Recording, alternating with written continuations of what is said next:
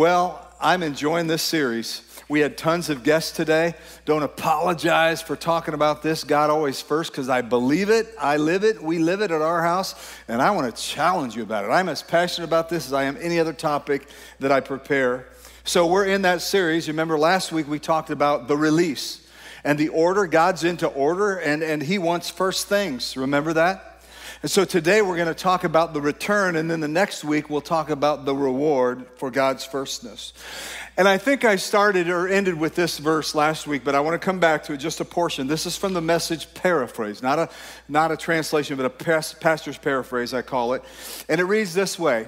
Now, God spoke all these words. That ought to get your attention, agreed?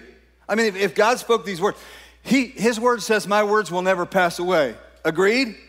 He spoke these words. I am, big word, I am God, your God. Did you know that? Verse 3, no other gods, only me. Is that clear? No other gods but me. I stand alone. I am the only I am. So I want to begin, and I'll insert this during and probably come back to it at the end, but I want to ask you honestly. I can't answer this for you, but deeply honestly, would you answer something in your heart today? Deep from your heart, as clear as you see, as you know.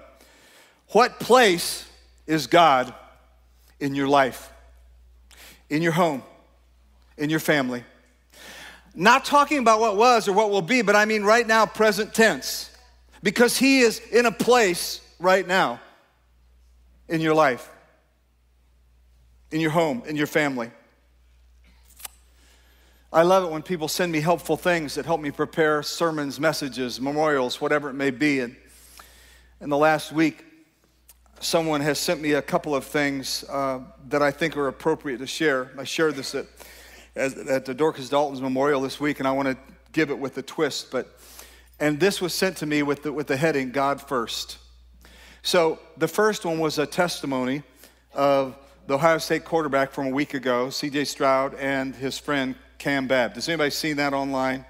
And it was their radiant testimony of Jesus first in their life. It was remarkable. What blew me away was that the reporters wouldn't let it go. They kept asking them about issues of faith. Can you believe that? Usually when you mention the name of Jesus in public, they can't change the subject fast enough. But they kept drilling down. And I didn't really know his story. I remember there was some 5-star recruit years ago that got hurt, but I didn't realize that Cam came as a 5-star recruit, and over the course of the year, I think in his senior year, he had an ACL, but he tore his ACL twice in each knee. So he had a total of 4 surgeries for that, plus other cleanup stuff. Think about that. So he was giving his testimony. So I was also sent something called The Moment, and I did the best of my ability to go and pick out some key phrases from that verbatim if I could. But I want you to think about it in this light, God first. So this is where Cam was on the camera himself. They showed the touchdown that he caught, which was the first one in his career. You know, he's a fifth-year senior. I mean, remarkable. But listen to some words. He said, his words, not mine. He said, after my 3rd ACL injury, that's when I totally surrendered my life to him. He changed everything about me. He is now my hope, my life, my Savior, my Lord, Jesus Christ. The only word, this is so appropriate. The only word I can think of is thankfulness. I'm full of thanksgiving, and I want to be able to tell the world about him, because without Jesus Christ, I'm nothing. Yeah, that's good. And I want to come back to this phrase, my hope is truly in Jesus and not in myself and not even in football. Yeah. I just created some Ohio State fans. Joel admitted that he could root for that testimony today. I was going to ride Joel yesterday, but after the way Ohio State played, I thought we didn't have any room to talk, did we? But then he also alluded to John 16:33 when it says basically, in this world, he said, this became real for me. In this world, you will have trouble. But Jesus said, take heart, I have overcome the world. Hey, and but you know, has he overcome in your life? He'll only overcome in your life and family when he's first. Hey, I jotted down somewhere, I missed it first service, but don't kid yourself. If you've got kids and grands hanging around you, they know what place God is in your life. In fact, I could ask them, hey, is Jesus first in your daddy, mommy, the grand life? I could see him. Mommy and daddy had a fight on the way to church today. That's the kind of stuff they say. They send me notes from the kids department, and we collect all those nuggets, and they may be used against you at the least appropriate time. All right. I'm so excited about this message because here's the breaking news. I know you love that phrase. This series is not about a guilt trip. You don't need to say ouch or oh. No. But I'll call it a hot tip series. Are you into hot tips? Yep. That means, what can I do better? How can I be better? What can I do? The Holy Spirit does indeed bring conviction, but never confuse that with the condemnation. That's what the devil does. He condemns you. The Holy Spirit wants to make adjustments in your life. And it's always for your good. Whether you understand it or not, it's for your good. So I'm doing my best to release truth in this series for you and yours to consider. I don't know what you'll do about it. I hope after the message today on the way home around the dinner table, you'll talk about this with your family, with your kids. And I've come to this conclusion. Follow me. Your point of surrender is what is right in your life right now. And your point of surrender could be what's wrong in your life right now because of what you're surrendering to. No other gods, only me. Last week, I think I touched on it. We believe absolutely that there's a point of surrender, just like Cam said. After that third, I didn't know where to turn. And he said, I surrendered. I sold out.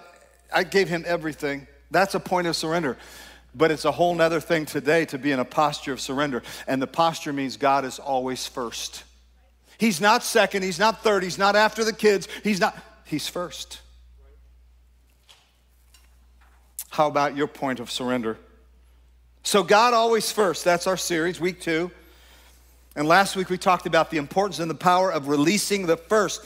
And I coined a phrase that I wasn't in my spell check, but it sure is now. God's firstness. Check it out, and if it's not there, add it. You ought to write that somewhere on your mirror, on your dash. God's firstness. The release order is huge to God. So not legalism, but you got to settle that in your heart. Nobody can settle that for you. It doesn't matter what your parents or grand does. You've got to settle it. God is always first in your life, in your home. He's either first or he isn't. There's only one first place. God says, that's my throne in your life. I'll occupy my throne of firstness. So today we're looking at the importance of, yes, releasing the first and returning it to God. Not giving it, we are returning it. And I want to teach you again, this is not just a play on words. Words matter. I'm a writer. Words matter. We are not giving God, we are returning what belongs to God. It's not our tithe that we give, it's our tithe, which is God's tithe. That's what we return. It's between you and him. It's a faith-building discipline, if you will. It's an exercise of hope and trust. And God's firstness is a discipline in their life. And I want to tell you, one of the most miserable things in the world is to spend time with kids that aren't ever disciplined. And there's some spiritual not bats, they're in the belfry, but there's some spiritual brats running around who haven't established God first, and it's about me. They know all this stuff, but they're not applying, and they're bloated and stuffed up. So this declares, God is my source. He's always good. I totally trust him. I've settled it. He's first, and I entrust what is his to him, believing that he'll take care of the rest. When I was writing this, I thought it'd be a great thing to have Pastor Joel come up and share his testimony. He's shared it in years past, but it's remarkable when Joel and Lisa came to us, they knew a lot about Jesus, but really didn't know him in relationship. So tell us about what God has done and is doing in your life. Thank you. All right, will do. And yes, I can be a fan of Cam Bad. That's where it stops, though. I don't want to go any further than that. But Yeah, so as Pastor said, he asked me to share a little bit, and was thinking back, and it becomes harder to think back that far as I get older, but back in high school, as I was starting to think about what am I going to do beyond high school, what am I going to study, where am I going to go career-wise, I can remember sitting in my dad's office. He was teacher and guidance counselor, and I was probably in there trying to get out of study hall or skipping some class, but I was in his office, so I'm flipping through a magazine, some news magazine, and it happened to have a list of the top-rated jobs, top-rated vocations at that time. And computer programmer was number one. That's where home computers were becoming really big, and so no surprise there. And the second one was actuary. If you don't know what that is, that's the statistics and number crunchers for insurance companies. And the line that stuck out to me was that high pay, low stress. Specifically, the high pay, because that's what I thought. Isn't that what you look for in a job? Something that's paying good. Why wouldn't I make as much money as possible? But it's kind of funny, but in all seriousness, as I look back and I think about that, that was probably the first decision that I made, the first significant decision I made where money was at the root of the decision. And although I didn't say this, I didn't even think it, I believe it really began the process for me of surrendering to God, or surrendering to money as my God. Scary place to be, but I can look back and I can see that was the start of it. And that led to, going to college to study for that and for math and computers, and which led to a job in Carolina. And, about this time every year I start thinking to myself, tell me again why we moved back from Carolina back here. But I'll tell you about that. But so we moved to Carolina. Life is great. 2 professional incomes and cheap rent and a brand new apartment, no car payments. I mean, man, life in Carolina, in God's country, sunny so much more than it is here. But it was just a great time. But yet there was one big issue. And basically, just about every day, I would go through our income versus our expenses, basically doing a whole budgeting thing because I had this weight, I had this burden of amassing a fortune, amassing money. And for me, it was about security. It wasn't even necessarily about spending it. It was about having security, but yet that was my focus. Money was my focus. There was a pride that crept in regards to that. And so that was kind of how our first couple years of marriage were, with me with this kind of secret weight or burden on my shoulders. And there came a time then after a couple years there, we started thinking about having a family, having kids, and a couple events led us to the decision we wanted to come back home. Both of us grew up close to our grandparents and our cousins, and we wanted our kids to have the same thing. And so made that decision. We were going to move back home, and I remember going in to talk to my manager that day, or my supervisor, to let her know that we had made this decision. I was going to be leaving the company. And I was in a somewhat favorable position at that time, doing what I did for the company. And so I went in and explained to her we were going to be moving back home. And she said, well, what would it take to keep you here? And I said, well, I really don't think it's about the money. We just know it's the right decision, and we've already made up our mind. Then I walked out of her office, and I kind of hit myself in the face, like, what did you just say? She just said, what would it take? And I said, it's not about the money. And I can see, looking back, at the time I didn't realize it, but I can see looking back that obviously God had been working in me and was starting to do something within me. But regardless, we moved back home, and even being back home, we were blessed. Within a very short time of moving back home, we were back to 2 professional incomes. Lisa was teaching. I was working for a software company, and life was good. But yet this daily burden was still there. Do we have enough? Is there going to be enough when retirement comes? How big can I make this nest egg? That type of thing. So we're working our jobs, and needless to say, she's teaching in Mount Eaton, a small school, and I was working for a company. I was the 10th employee. Both places had somebody that attended here that invited us to the Easter drama that we used to do years back. And it was at that point that religion became relationship. We had grown up going to church and knew in our head, and we were good people, but when we came here, that we got it. We said yes to Jesus, and everything became different. So we started to do our best to live that life of not just Jesus as our Savior, but as our Lord, and surrendering to him. And I can still remember at the South Campus, our previous church, I can remember kind of where I was at that Sunday morning when I really felt impressed upon my heart, God saying, I'm sorry, Pastor, I don't even remember what you were preaching about, but it might have been about surrender, but I remember feeling impressed upon my heart from the Lord, if you're going to surrender yourself totally to me, that means your finances as well. And up to that point, I won't even say that God got the leftovers. He got scraps, if that. And I'm not talking Miss Dixie's scraps, which are really good after Sunday lunch. I'm talking, I was embarrassed with what we had given to the Lord through churches and charities and all that. And so I was convicted, and Lisa and I made a decision together at that time that we were going to start to return the tithe to God. And I will tell you that it was a difficult time for me because I had never written a check that big and not received something tangibly in return, handed back to me for it.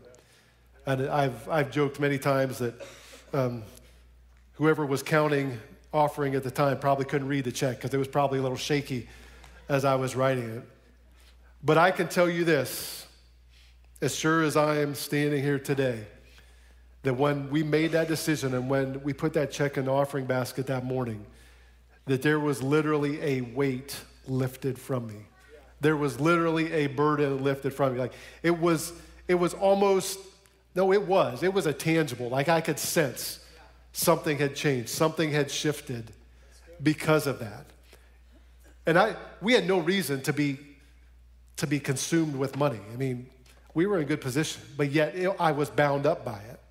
There were chains that were around me, and when we made that decision, those were released, those were loosed, and you can't talk me out of it. There was an encounter there, and my surrender changed, and obviously every day we're working out our surrender. We're surrendering more and more of ourselves. But that day we surrendered our finances to the Lord as well, and we truly put him first, not just compartmentally, but in every area.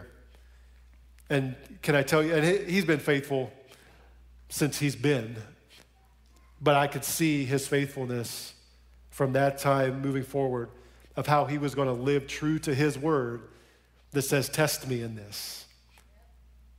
That says, see if you can outgive me. That's my pastor's paraphrase. But he was very real and has continued to be real.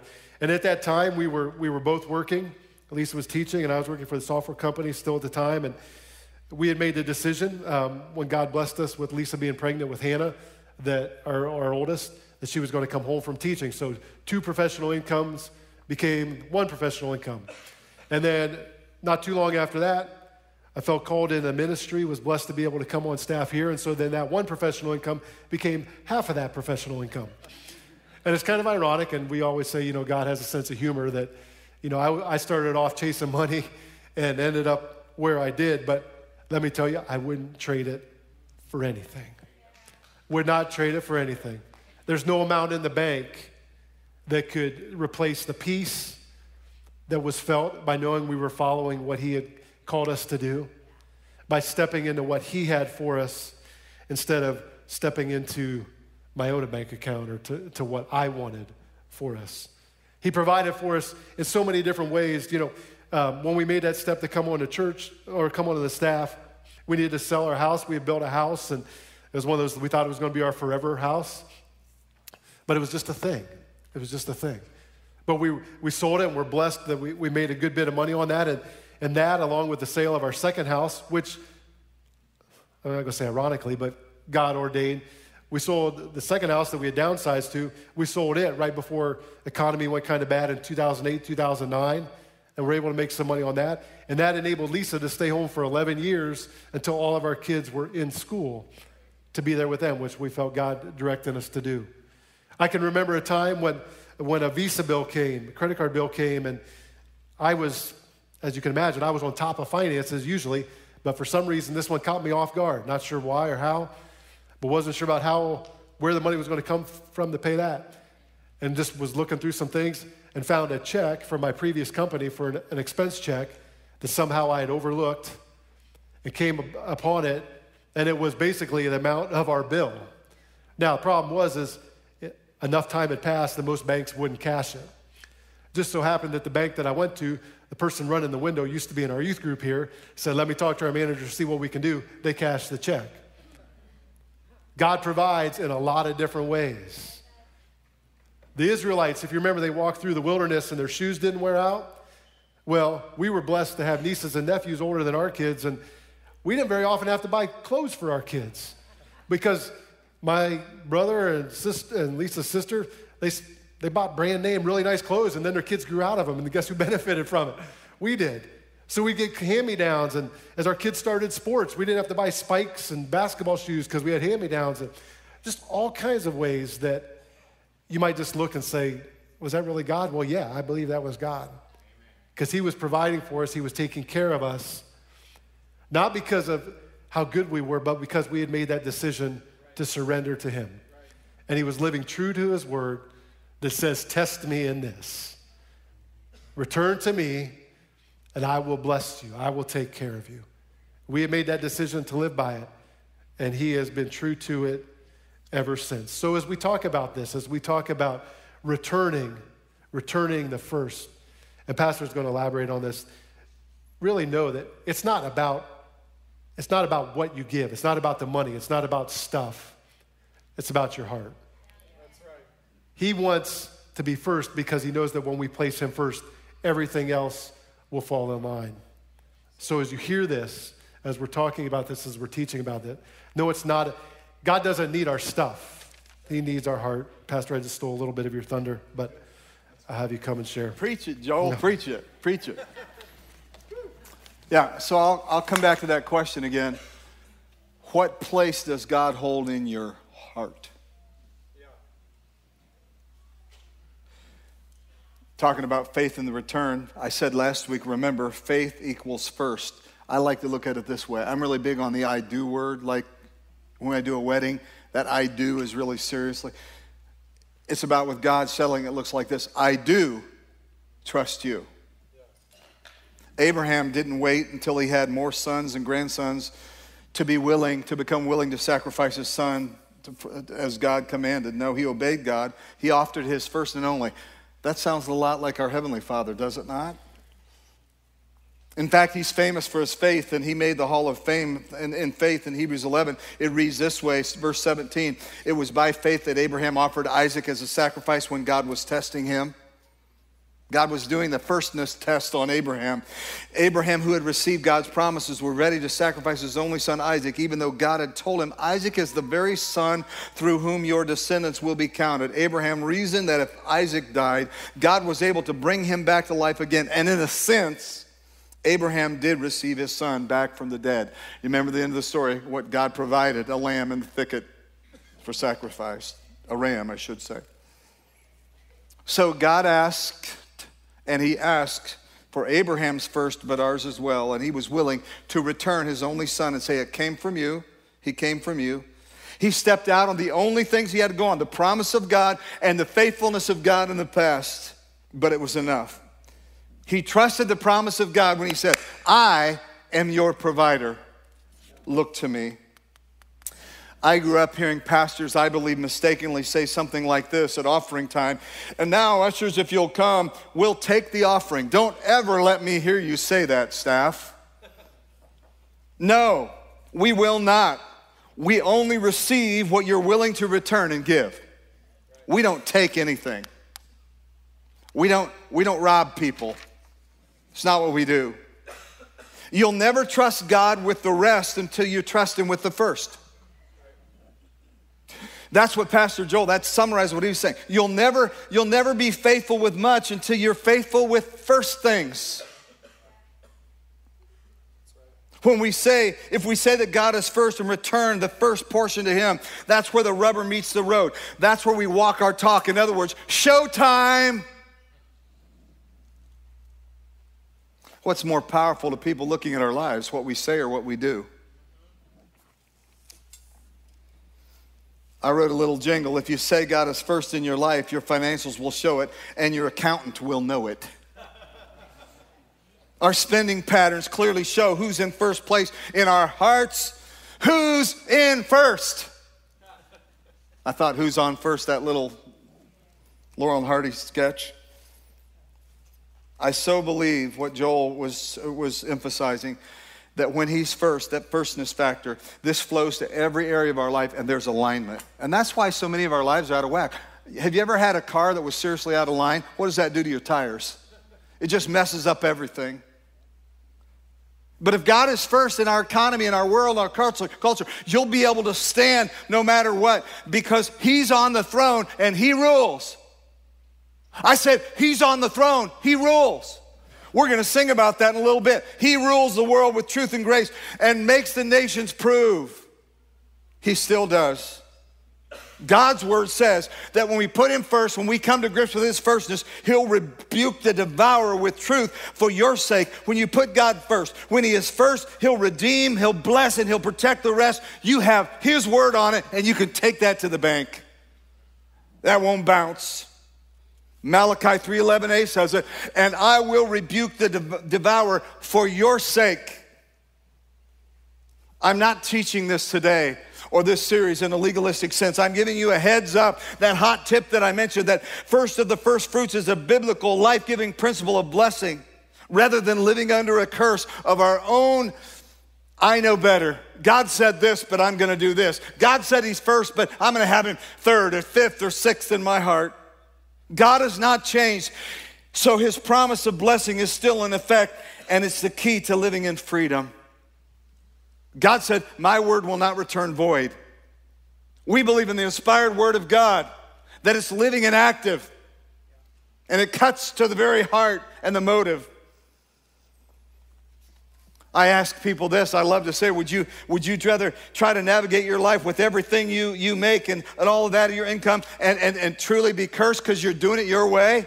Or would you rather make it through life living on what the rest that God blesses when you put him first? I want to tell you, I'm into putting him first. How about you? The first portion I've been teaching releases the blessing.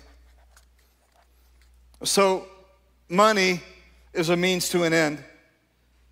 It's presently, I guess you'd say, the commodity that represents time spent. You know, we spend so much time, and when we return the first portion of this to God, this is the closest we'll ever get to that deep human sacrifice. When you return God's tithe, you're literally giving yourself to God. Did you know that? Symbolically. In fact, I would echo Romans 12:1 from the Message that says, so here's what I want you to do. This is current, this is relevant. God helping you, that's key. Take your everyday, ordinary life, your sleeping, eating, going to work, walking around life, that kind of summarizes it, and place it before God as an offering. Embracing what God does for you is the best thing you can do for him. In other words, he wants you to hug him back. Okay? Hug him back. Well, I had Pastor Andrew do some research on some pretty relevant from several sources to find some stats, and I wanted to delve into some of those. I pared it down, but I brought it through up, and I'll say I think we're on life support if these stats are true. And I'm not just talking about this church; I'm talking about the body of Christ. But here's some statements. From 1990 to 2015, faith donations have dropped by 50%. In America. That means, missions, parachurch, whatever. In the church, 80% give 2% or less of their income. And I said give because I didn't say return, because a return is a tenth. That's a tithe. 5%, and there's estimates, I just took a middle number. 5% of church attenders return God's tithe. 5%. 77% of tithers return actually from 11 to 20%, so even more. That's interesting. Regular attenders give double what occasional attenders give. I don't think that should be surprising. We have many people now online that faithfully return. The Lord bless you for that. Here's an interesting stat. 8 out of 10 people who are faithful returners have absolutely no credit debt. And I'm not talking about something you pay off at the end of the month, but no accumulated consumer debt like that. Isn't that interesting? Because that's why a lot of us don't give, because we're so strapped with that stuff that we don't think we can. Christians now give a smaller percentage than they did in the Great Depression. Anybody hear about the Great Depression, teens? Back in the 30s, 1900. Do you remember 1900s? Some of you weren't even born then.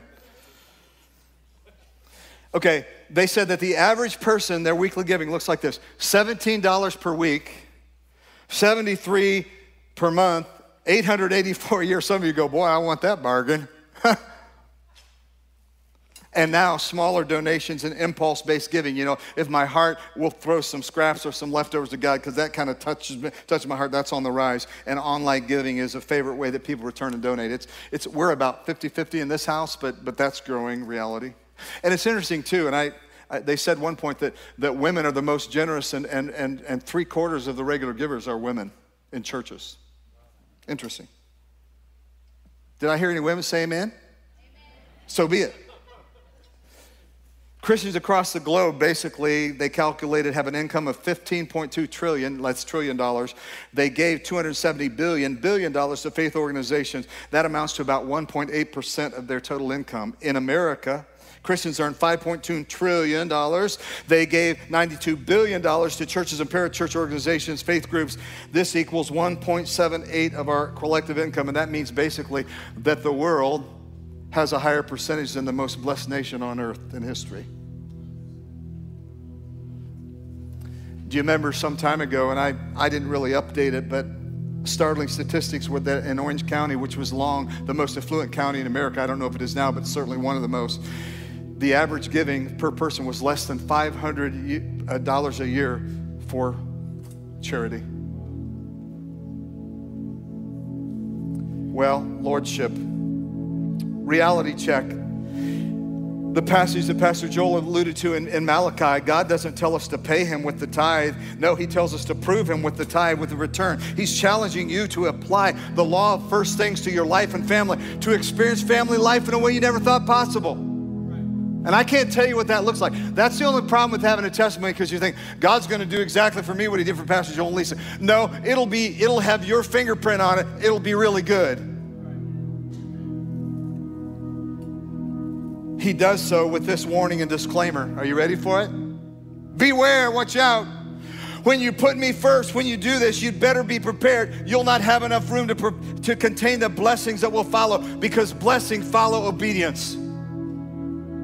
Don't compare to anybody else, but get ready.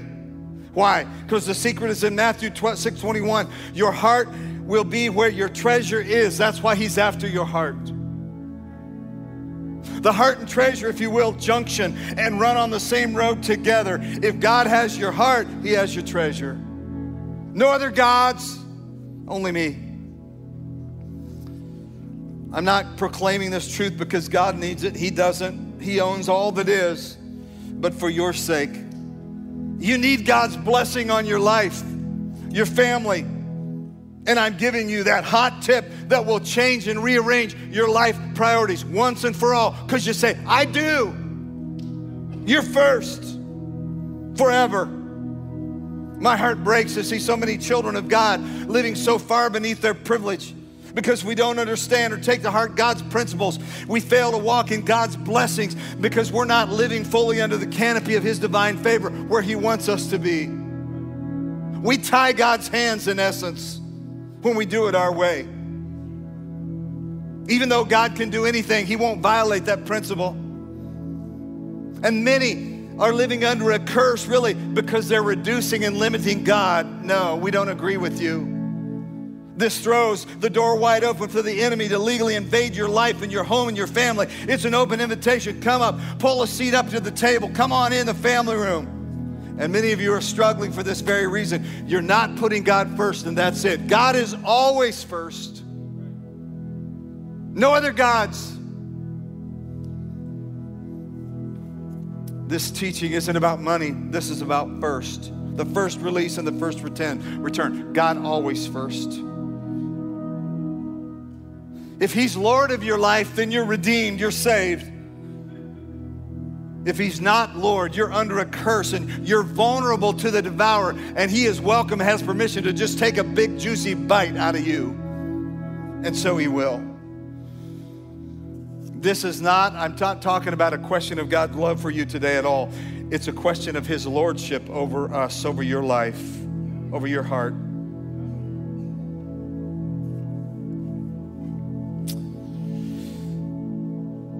In Matthew 23:23b, we read these words that Jesus said in the New Testament, you should tithe, yes, but do not neglect the more important things. That speaks to the alignment again.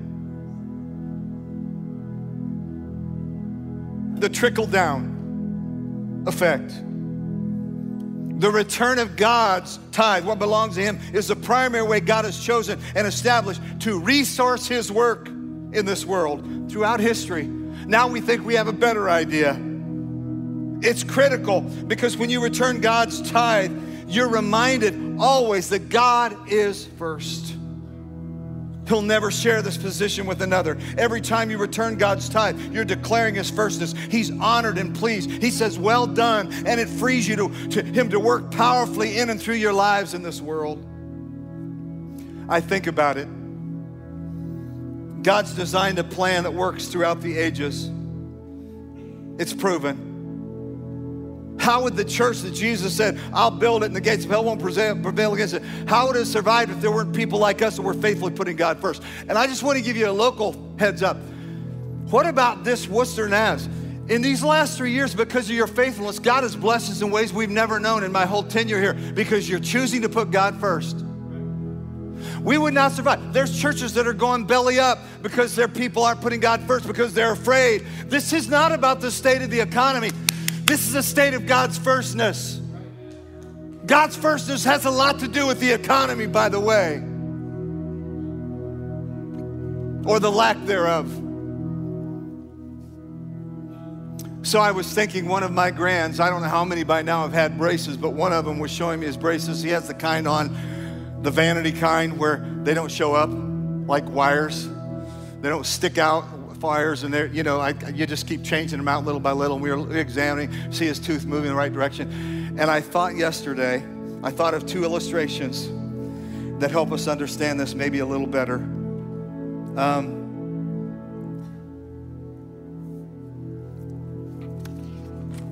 Those braces are there for a reason, and you know what they do? They put constant, gentle pressure on those teeth to gently move them in the right direction. Agreed? You know what? I mean, I say, kids, I see you have braces. How long you have them? Oh, well, 1.5 years, 2 years or whatever. But it's that constant, gentle pressure. That's what God does. It's like going to a chiropractor, for example. They don't fix you one time, but they start pressuring those touch points. And over time, your body responds to that constant pressure. That's what God's firstness is like. Does that make sense to you? It's not like earth-shattering, wow, the world changes in a day. You said I do, but God begins. You welcome that gentle pressure, consistent pressure to give direction to your life because God is first in all things. I thought that was a great illustration, didn't you? Isn't it amazing what the Lord can give you out of something like braces with saliva hanging off of them? You remember the quote from Tim Keller that a friend sent me? An idol is anything more important to you than God. Could somebody just say anything? Anything that absorbs your heart and imagination more than God. Anything that you seek to give you what only God can give. That's what we call an idol. And we read in 1 John 5:21, dear children, that's us. Keep away from anything that might take God's place in your heart. So what place is God in your heart? Could you look me in the eye? What place is God in your heart? Only you can answer that. Would you go there? Would you go there? Would you go there? If he's not first, your life is not in order. Your life isn't all it can be, should be. He wants it to be. God first. I can't say that often enough. One of the greatest dangers I see, and I'm done, is trusting in the things God gives us rather than God, the giver. That's so subtle.